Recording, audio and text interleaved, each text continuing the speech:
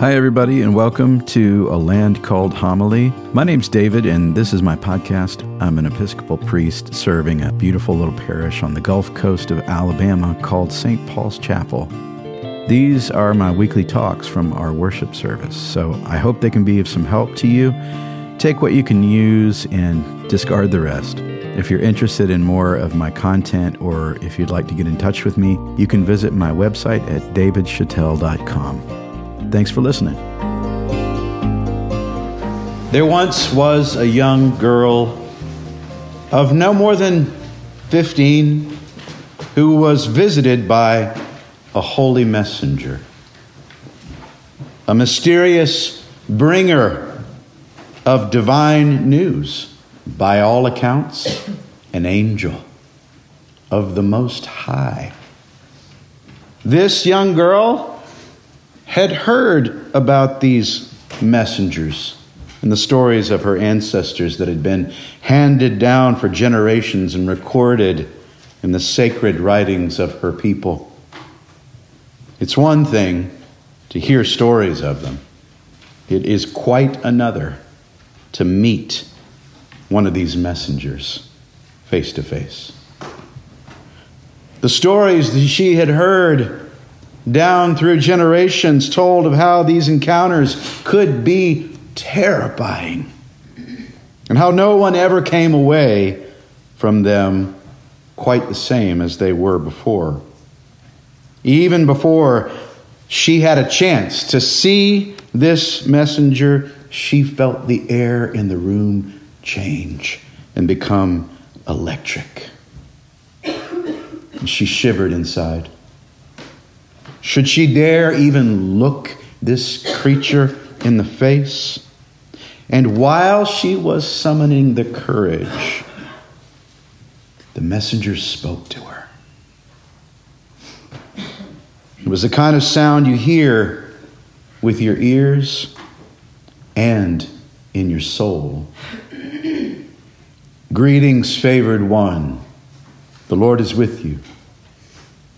And a warmth spread across her whole person as she wondered what on earth was happening.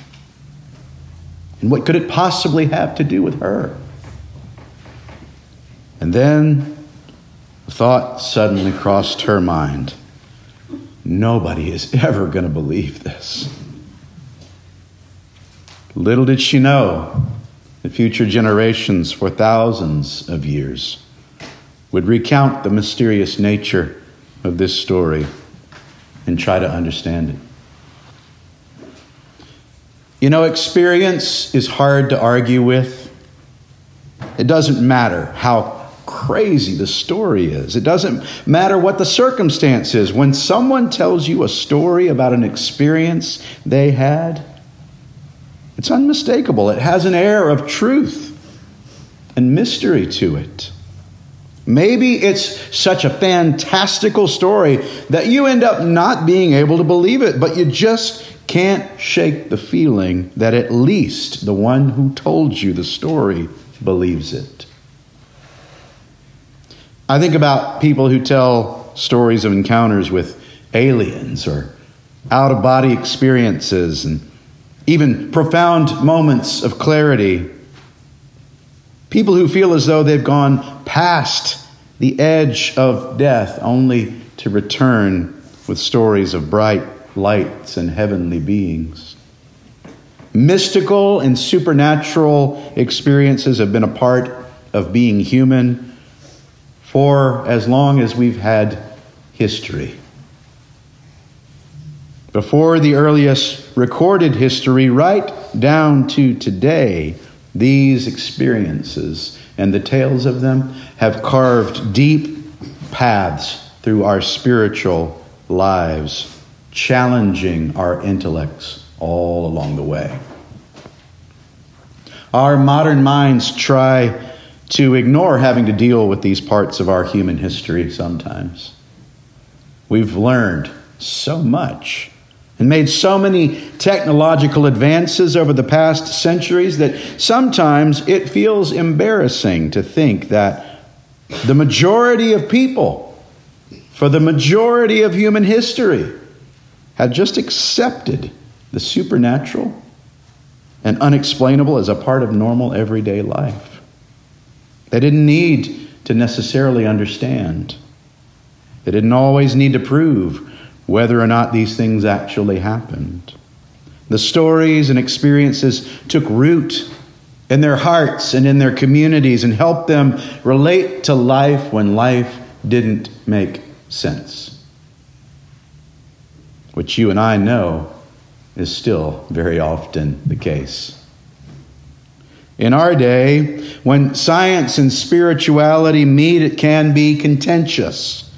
When people can get defensive, we hold ourselves in this impossible and unnecessary situation of having to prove everything we believe and having each part of our faith make logical and empirical sense.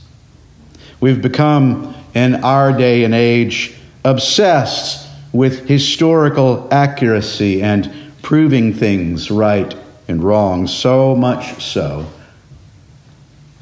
that sometimes it makes me wonder if we're not letting go of a special part of what it means to be human simply because we think we know better. In our story about the young maiden Mary, she has a problem believing what the messenger said to her, which still seems a little funny to me considering she was already talking to an angel. If you ever find yourself talking to a heavenly messenger, all bets are off about what else is actually possible. Mary had the guts, though, to ask, how can this be? How can what you're saying happen to me? It's kind of difficult.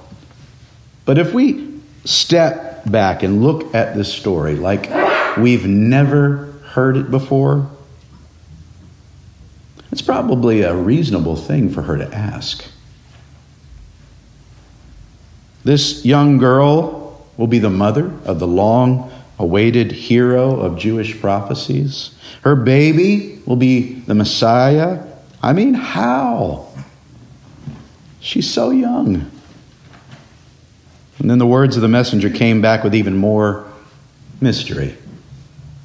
The Holy Spirit will come upon you. The power of the Most High will hover over you. Therefore, the child you bring to birth will be called Holy, Son of God. Now, we are well beyond the point of rational explanation. We've gone from asking questions about something difficult to understand to something that is beyond the edge of what should be possible. And Mary's response at this point could only be one of two things. No way, no thanks, I'm out of here. Or, okay, here I am, the servant of God. Let it be to me as you have said. And what follows is her beautiful monologue in Christian scripture that has been hailed for centuries, the Magnificat. Mary's song, a lovely poem dedicated to the faithfulness of her God that ends with this.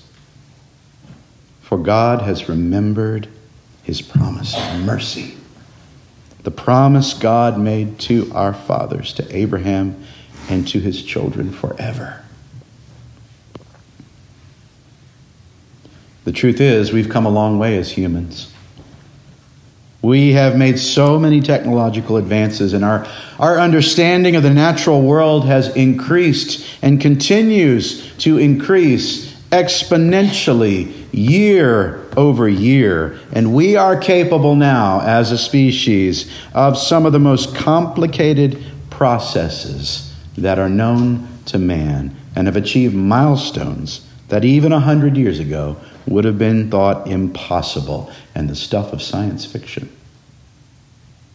And yet, in the realm of our hearts and spirits, We still face the same issues and questions that our ancient ancestors faced. Who am I? Why am I here? Is there something more? Is there a God? And if so, how does this God interact with us? And what is our role in that? And these, friends, are not questions that are meant to be approached with the analytical tools of understanding the natural world. Science is real. Like it or not, we are all subject to the laws of physics. Empirical evidence is necessary for understanding all kinds of things, from history to mathematics to how things work in this reality. Also, I believe, God is real. Now, I'm not talking about an anthropomorphic old white man with a beard on a throne somewhere in the cosmos. I'm talking about the animating, benevolent essence of the universe that I think Jesus is referring to in John 4 when he said, God is spirit, God is breath, God is essence, and true worshipers must worship God in spirit and in truth.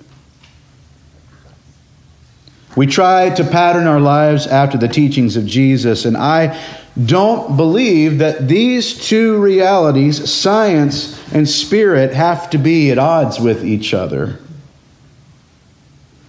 Maybe they're just two ways of looking at the same coin, so to speak.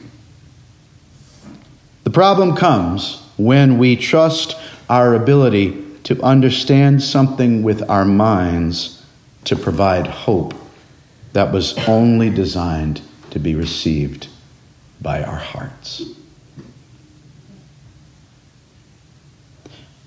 Experience is very hard to argue.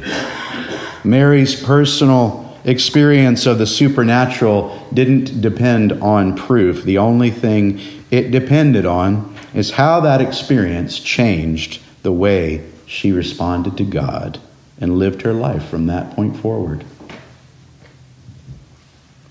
St. Augustine said, God is not what you imagine or what you think you understand.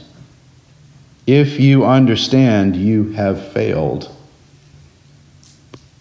Our encounter with God through Christ this season is not so much meant to be understood as it is meant to change our lives. It's meant to open our hearts like Mary's heart, who chose to receive the words of a supernatural messenger despite all the consequences that would ensue. And trust me, there were plenty. It's okay to say, this can't be possible, and let it be to me as you have said at the same time. I love what Albert Einstein said. Religion without science is lame, and science without religion is blind. Jesus came to open our eyes. He came to open our eyes to the supernatural reality of God about us and about all creation. That was beyond our cognitive ability, our rational ability to see on our own. That we are the beloved sons and daughters of God. That we, just like Mary, are highly favored and given the gift of Jesus inside us. So that just like Mary, we can be challenged in our perception of who we are, and so that we can offer the Christ in us to a world in need of hope and love.